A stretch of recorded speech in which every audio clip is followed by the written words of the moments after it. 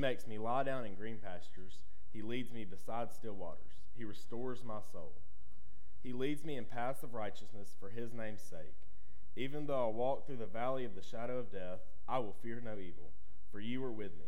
Your rod and your staff, they comfort me. You prepare a table before me in the presence of my enemies. You anoint my head with oil. My cup overflows. Surely goodness and mercy shall follow me all the days of my life, and I shall dwell in the house of the Lord forever. Amen. Thank you, Jake. So grateful for God's work in you and what he is doing and what he is preparing you for. We certainly want to come alongside of him and give him opportunity to stand before you to declare God's word as well. I've known him his entire life, and to hear him speak with that deep voice is just weird. He's no longer little Jake anymore. God is maturing him and doing it well. Well, we're focusing on the third verse of this favorite psalm of yours, probably. It's the 23rd Psalm. And in verse 3, he says, he restores my soul, and he leads me the path of righteousness for his name's sake. Now, if you haven't memorized the 23rd Psalm, I certainly hope that you will by the time we conclude this little series, because I believe it's one of those that we can meditate on, or our word for last week, ruminate on it, and really receive a lot of great nutritional value, spiritually and otherwise, from this psalm. Kay chased me a little bit about the psalm. She's writing some notes in the margins of her Bible, and she says, Randy, I have no other room for any other writings in the 23rd Psalm. Are you going to give us a lot to write about today? And I said, you're probably going to need to turn the page, because there's some great depth to each of these.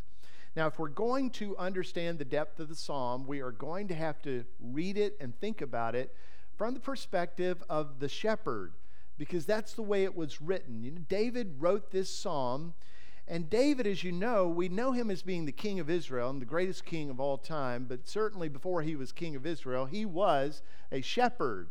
And God was nurturing him as a shepherd. In the kingdom of God, it's very common for God to use shepherds to develop their heart, to develop their skill, to develop them as men in order that they might lead his people well in the kingdom of God. And David is one of those. You know several more in the scripture. In fact, the patriarchs of Israel are that. Abraham, Isaac, and Jacob were all shepherds, and you recognize their nomadic way of life as being herdsmen or shepherds.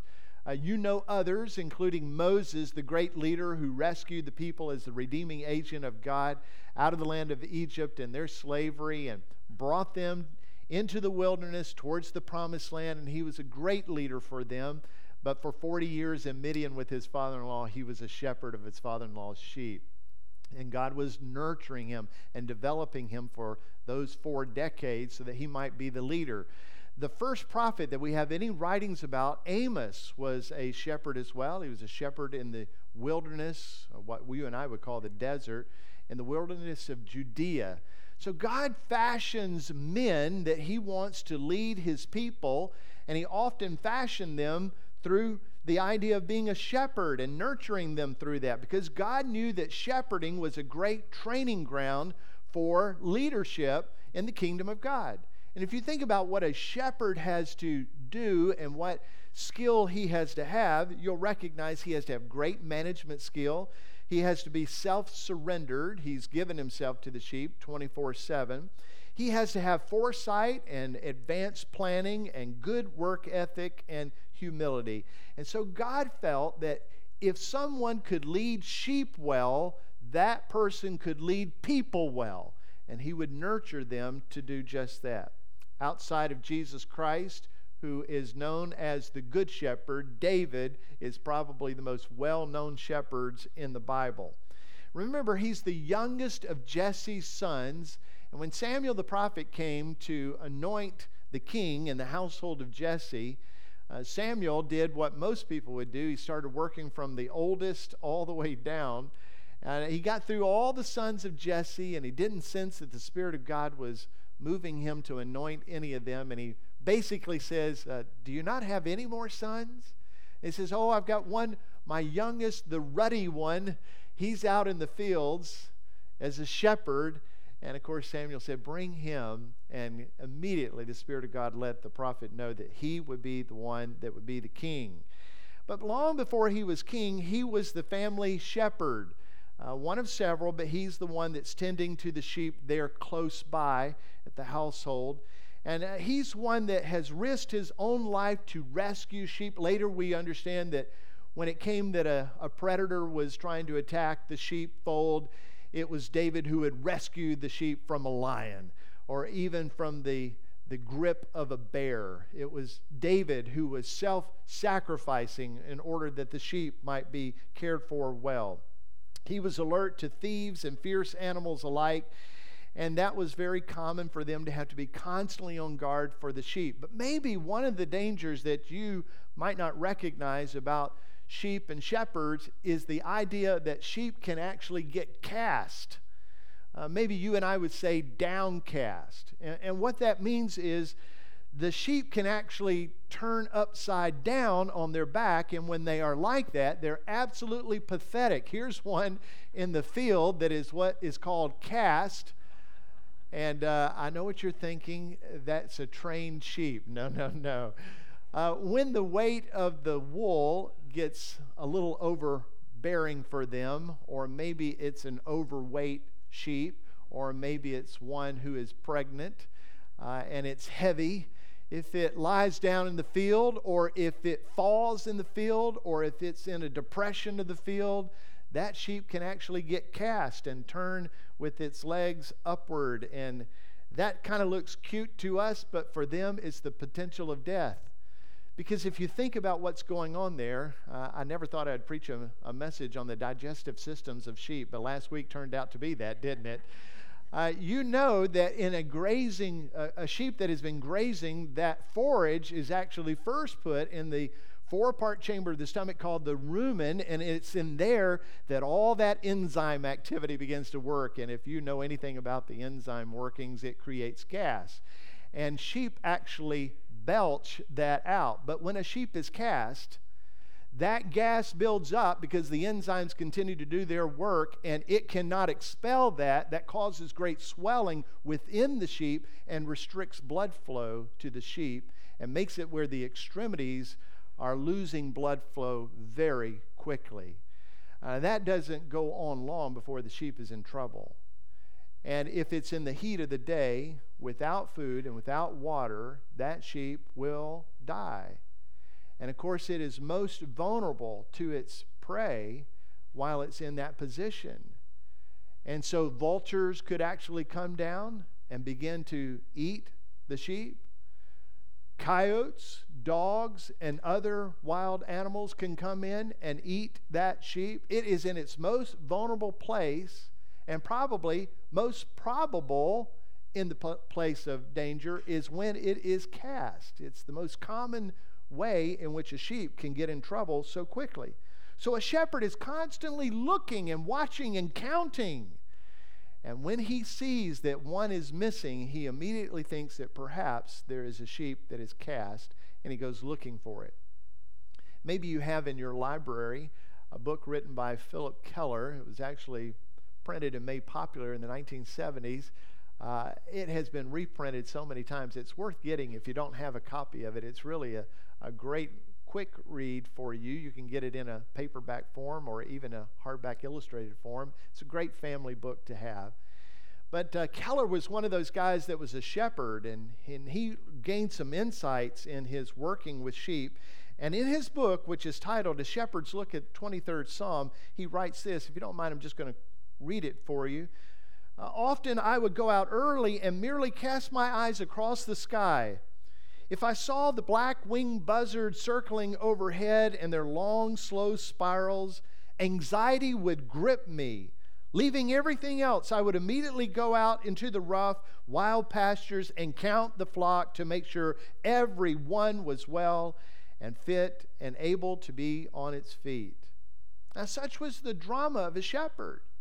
Remember when Jesus gave this parable of the shepherd? Some call it the parable of the lost sheep. But you get it in your imagination while the Lord is recounting that parable, and we read about it in Scripture, that he's counting. He's supposed to have 100. Can you imagine how many times in the day he's counting? 2, 4, 6, 8, 10, all the way up to 100? And he gets to 99, and he can't find the hundreds. Start it over again, 2, 4, 6, 8. And he goes and he recognizes that he's missing one. And that means that one has either wandered off, gone astray. In the language that God uses in the Scripture for us, the root word there is literally, he is lost. But it could be that he is lost because he is cast, that he is in a vulnerable place. So you know what the Lord said. It reveals his own heart, that he leaves the 99 in order to go find and rescue that one sheep that is either wandered astray or is cast and gone astray, and its cast has been left behind. And it's the Lord there that goes and he restores him. If he is cast, he will restore him by righting him, by getting him back the way he should be, and then bringing him back to the fold. In that, he is absolutely joy-filled when he finds that one sheep astray, or that one sheep that was cast, and he recognizes, I've rescued him, he is safe, he's secure, I'm bringing him back to the fold. No wonder David, when he writes the 23rd Psalm, says, he restores my soul. There's just an exclamation with that I have been restored by the Good Shepherd. I was astray, or I was cast, turned upside down, and he has restored me. There's just such great fervor in the way, in the language in which this psalm was written. Now, if you don't recognize the trouble that sheep are prone to get into, you might not think that a big deal. But I'm going to tell you that the sheep have that issue is good for us to know, because you and I are prone to wonder. You and I are prone to be upside down, spiritually, physically, emotionally. Sometimes we're downcast for various reasons. Now, I want you to think of the word differently. Downcast, I wrote it so many ways in my notes and commentary that I was writing for this message. I wrote it as cast, which is often the way that the shepherds would write it. I wrote it as cast down, which is a description of a sheep that has been cast and is down in that position. And I wrote it downcast. I'm a little bothered, if you will, about the word downcast because it comes predefined in our culture. The pre-definition of downcast, when I say that, means that you have some kind of emotional thing going on. But I don't want you to narrow it down to that. Sometimes there are external pressures that come upon us, things that are not just going on in our mind, things that are coming from the outside to us, and we have no choice in the matter at all, and it can cause us to be upside down. It can cause us to be exhausted physically, sick physically. It can cause us to be rattled emotionally. It can cause us to be down and depressed and whatever else emotion goes with that. It can cause us to be spiritually upside down and get into what I would call a spiritual funk. Anybody ever been in that? You're like, Lord, I know I ought not think this way, but this is the way I'm thinking in my spirit. That's a downcast position. The Apostle Paul, probably one of the strongest, faithful individuals that we read about in Scripture, he had that issue as well. Look at this from 2 Corinthians. For even when we came into Macedonia, our bodies had no rest. And if you know the history of that, you know they have been chased out, beat down, whipped, left for dead. I mean, this was a rough time in the life of Paul the Apostle. And he says, our bodies had no rest, but we were afflicted at every turn, fighting without and fear within. You hear that?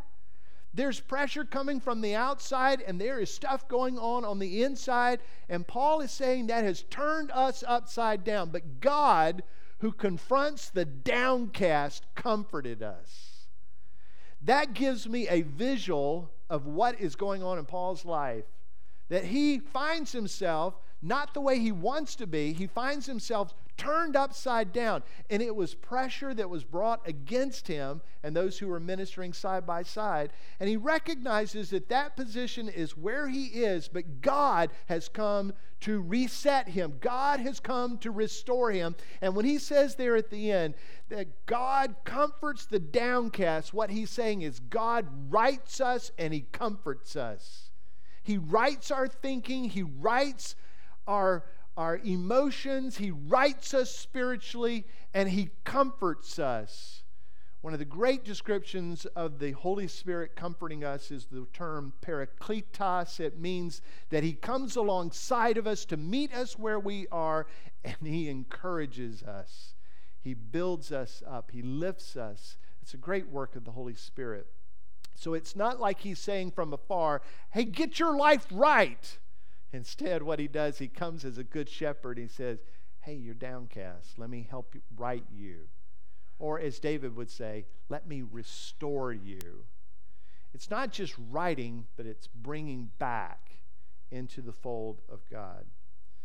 Perhaps sometimes you find yourself in that place, spiritually, physically, emotionally.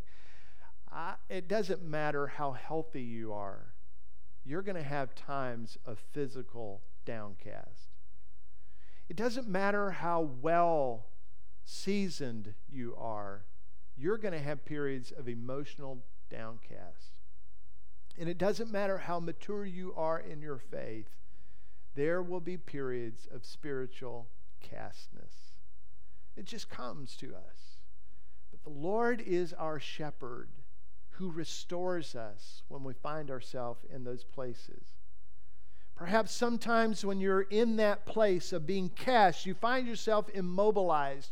You are, vulnerable. You are frustrated. You are exhausted. And it's in those times that the Good Shepherd will come searching for you, and he will right you. Now, let me remind you that when the shepherd seeks us and when he finds us, in those spiritual, emotional, physical states, he doesn't chide us for it. He doesn't ridicule us about it. He doesn't demean us. Instead, he restores us, he rights us, and he returns us to his fold. Now, you and I have to have the right perspective of the shepherd. You have to know what's in the shepherd's heart. You have to know the way he comes towards those sheep who are in that vulnerable place, spiritually, emotionally, physically, in any way they're vulnerable, how he approaches them. Let me tell you how he approaches them. He approaches sheep in that place because he knows sheep are vulnerable to that.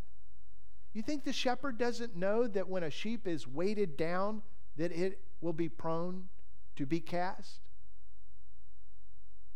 You think that a shepherd doesn't recognize when the wool is overgrown that the sheep has potential to be cast? You think of a pregnant ewe is not known by the shepherd to be potentially cast? Sure. You think he doesn't recognize that a sheep is prone to wonder that the sheep needs the shepherd to guide the whole flock or the whole herd, individually or otherwise? The shepherd knows that. Now catch this for a moment. Jesus knows your vulnerability. He knows when you are prone to be upside down emotionally. He knows when you and I are prone to be upside down physically. And he knows when we are potentially upside down spiritually. And he doesn't come and chasten us, rebuking us for being that way. Instead, with a shepherd's heart, he comes in our vulnerability and he restores us. He rights us and he brings us back into his fold and he will guide us. Hey, are you in that place today? You've been prone to wonder, and you have. You have been isolated. You are cast. Then the Good Shepherd has come today to restore you. Listen, God is not aloof to you. He is not rejecting you. He is not furious with you. He's not disgusted with you. He is not even shocked by you. He knows the tendencies that we have as his sheep. And he comes to us in the midst of that difficulty. Maybe that's why the psalmist says in the 42nd Psalm, "Why are you downcast, O my soul? And why are you in turmoil within me? Hope in God, for I shall again praise him, my salvation and my God." If you're not careful, the accuser of the brethren, who brings great temptation to us, will lure us away, cause us to wonder, will cause us to be downcast emotionally, spiritually, physically, whatever the case. If you're not careful, you're going to think something differently about God than what he's thinking. The psalmist recognized, I need not think anything other than God is my hope. My hope is in him, and that he comes to restore me. So be restored in your soul. Visiting in the land of Israel, I made some fairly shocking discoveries, and some of them are just absolutely simple, but I just never picked up on them until I've been there. And one of those things is the climatic changes in a very small, tight space. For instance, it might be a little bit difficult for you to see on the screens, but the Negev Desert is this area right here, just to the west of the Dead Sea, and it is a warm place to be. Now, when we were just there a few weeks ago, they were experiencing a heat wave. So when we were in the Negev at the Dead Sea, it was 109 degrees. I'm just telling you, that's hot. Even in and around the Dead Sea, way to the north up in here, which is about the size of Weiss Lake just up the road, even at that place, it was over 100 degrees while we were there. But we were in the Negev, this region. It's the wilderness that the Lord was tempted by the enemy after his baptism and right as he's making his public ministry known to people. He's in this area, and we were standing there, and we were overlooking this green area. Now, we couldn't see all of that from this little mountain ridge in the Negev, but we were looking over there, and I kind of had a feeling where that was, because I've been a student of the Bible for a while. So I asked our guide, what's that green patch over there that we're seeing? And he says, oh, that's Jerusalem. And you'll be happy when you go to Jerusalem, because it's probably 25, 30 degrees cooler in Jerusalem. Well, this is an image from Google Map from this morning, and I just took the measure on Google Map. You know how you can do that and just measure. Did you know that where we were standing at 109 degrees to Jerusalem is 15 miles? Isn't that crazy? You can just be in one section and 15 miles away, 30 degrees difference. Now, that's sort of the notion of why shepherds in Israel are moving around. Abraham and his descendants lived in that area of the Negev. And Jacob especially, just south of Jerusalem, in this area called Hebron. That's where he and his sons were taking care of their sheep. And as they would do so, they would be in that area. It's just, 15 miles or so from Jerusalem, and it's a pretty good place to be. It's a mild place in the winter. It would be like if you lived somewhere around Oregon or in that area and you thought, we need to go somewhere for the winter, let's go down to Phoenix. Or if you're up in the Yankee land of the Northeast, you say, hey, I don't want to be in the winter here.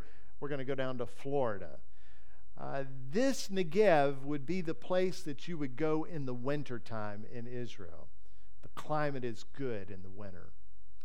But between May and September, the heat soared and the rains ceased. And so if you had sheep in and around Hebron or in and around the Negev, you would have to be migratory. And so they would take up their tents and they would move north. And they would go to other places. If you remember the 37th chapter of Genesis, it's the story of Joseph, and some of our life groups are studying through that story right now. But if you remember, Joseph is a 17-year-old guy, And he is tending his father's sheep with his brothers in and around where they live. But sometime later, the brothers have taken the sheep north. And Joseph's dad, Jacob, says to him, I want you to go check on the boys and bring back word to me about how things are going. So Joseph takes off and he goes to Shechem. He thinks that's where they are. So when he gets to Shechem, he's looking for them, can't find them, and he asks a local, hey, have you seen my brothers? And he says, oh yeah, they've been here, but they've gone on north. Well, he finally finds them about 100 miles from home. I don't know about you, but I've often thought, now, how does a teenager without an iPhone and GPS and Google Map find where his brothers are pasturing sheep 100 miles from home? I'll tell you how that happens. This is the same circuit that has been moved throughout the generations from their family. And I would say could even be rooted all the way back to Abraham and Isaac as they were tending sheep.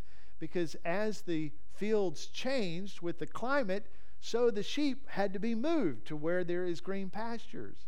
And so you can just see how they would know, how Joseph would know, this is the route that we take as a family as we're raising our sheep. We're moving them around. So as we look back several hundred years later, nearly 800 years later, David is on the scene, and David is doing the same thing. David is following around his sheep.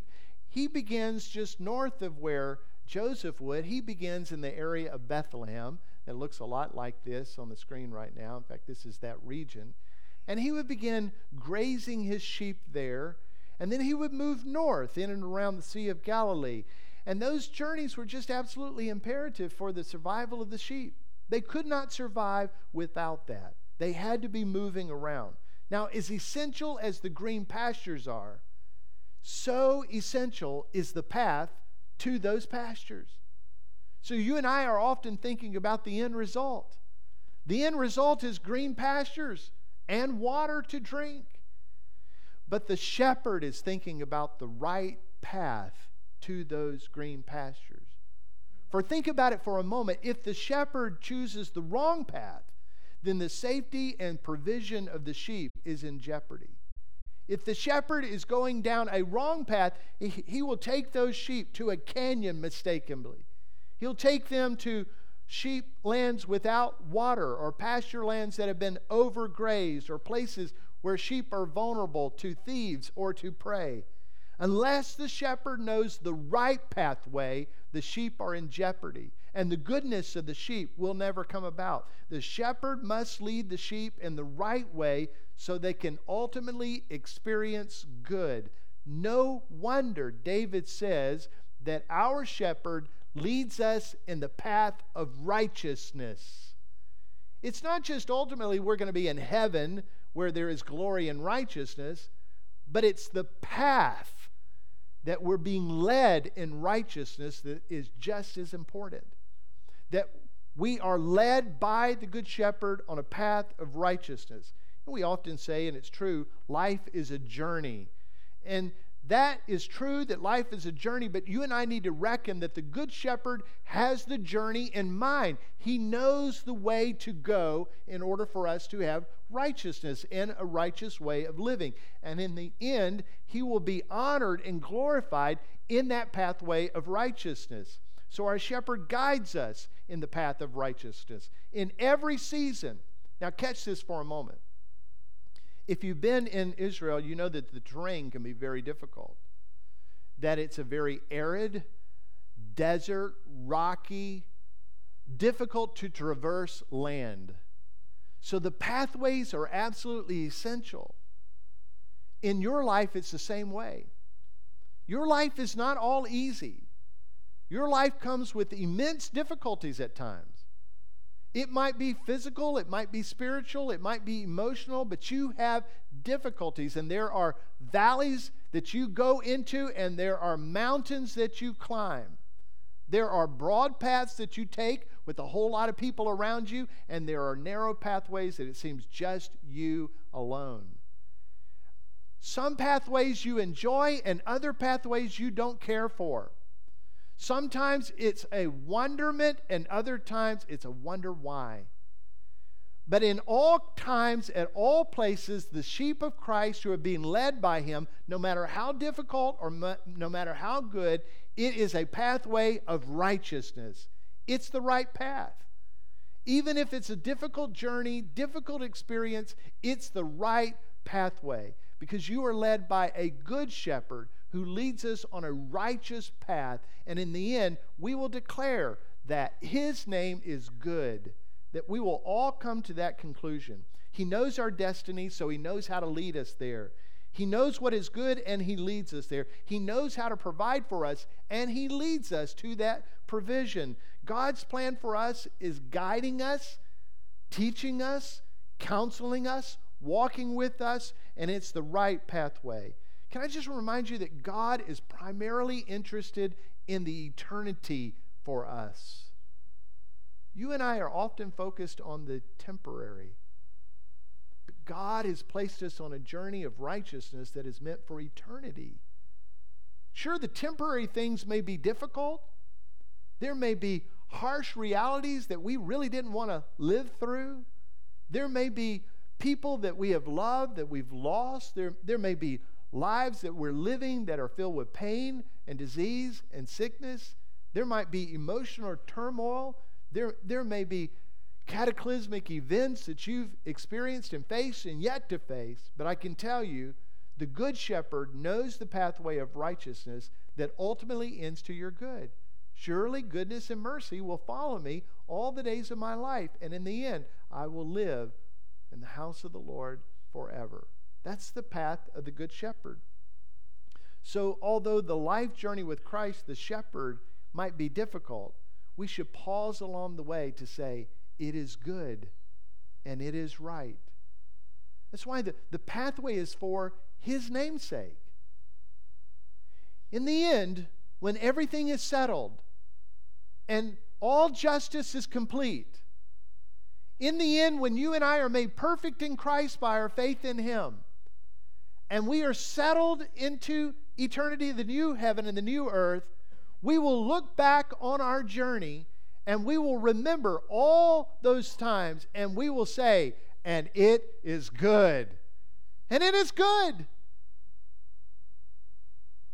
And throughout eternity, we will proclaim the goodness of our shepherd. Not just in the here and now, in eternity, but even looking back and seeing the goodness of God in the midst of hard times. We will see His grace, we will see His counsel, and we will know that He has been good.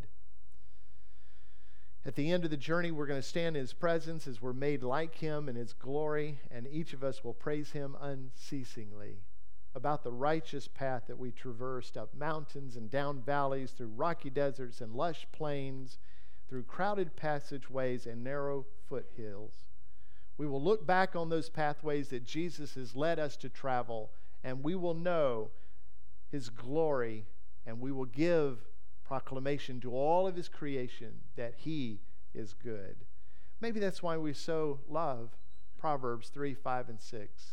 Trust in the Lord with all your heart, and lean not in your own understanding, but in all your ways acknowledge Him. How does it end? He will direct your path. That's exactly right, because He's good, and we can trust Him, and we can declare His goodness. So, be restored, be righted in Him, be reconciled in Him, and be led in the paths of righteousness for His name's sake. Now, would you pray with me?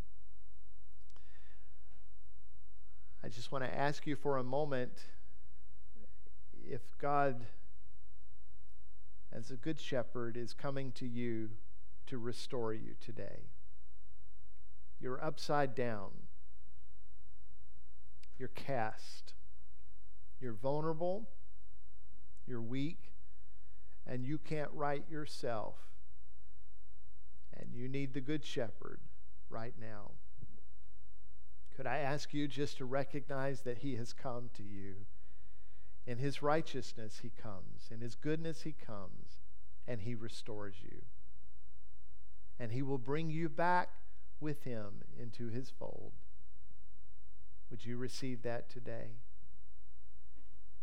And for others of you, I ask you to acknowledge Jesus Christ is leading you on a path of righteousness. Oh, it might be different than you are anticipating, and it might be an experience that is filled with joys and sorrow, but it is a righteous path, which means it is right and it is righteous. And I'm going to ask you to trust him today to lead you in that way.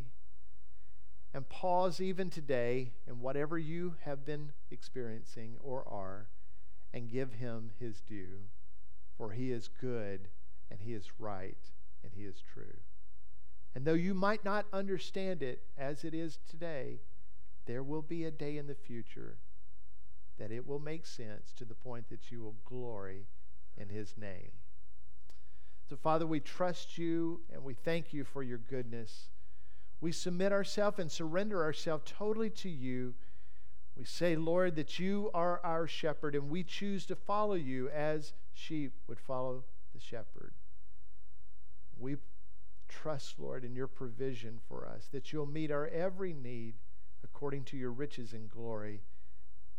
We trust you for all eternity. We can certainly trust you for today.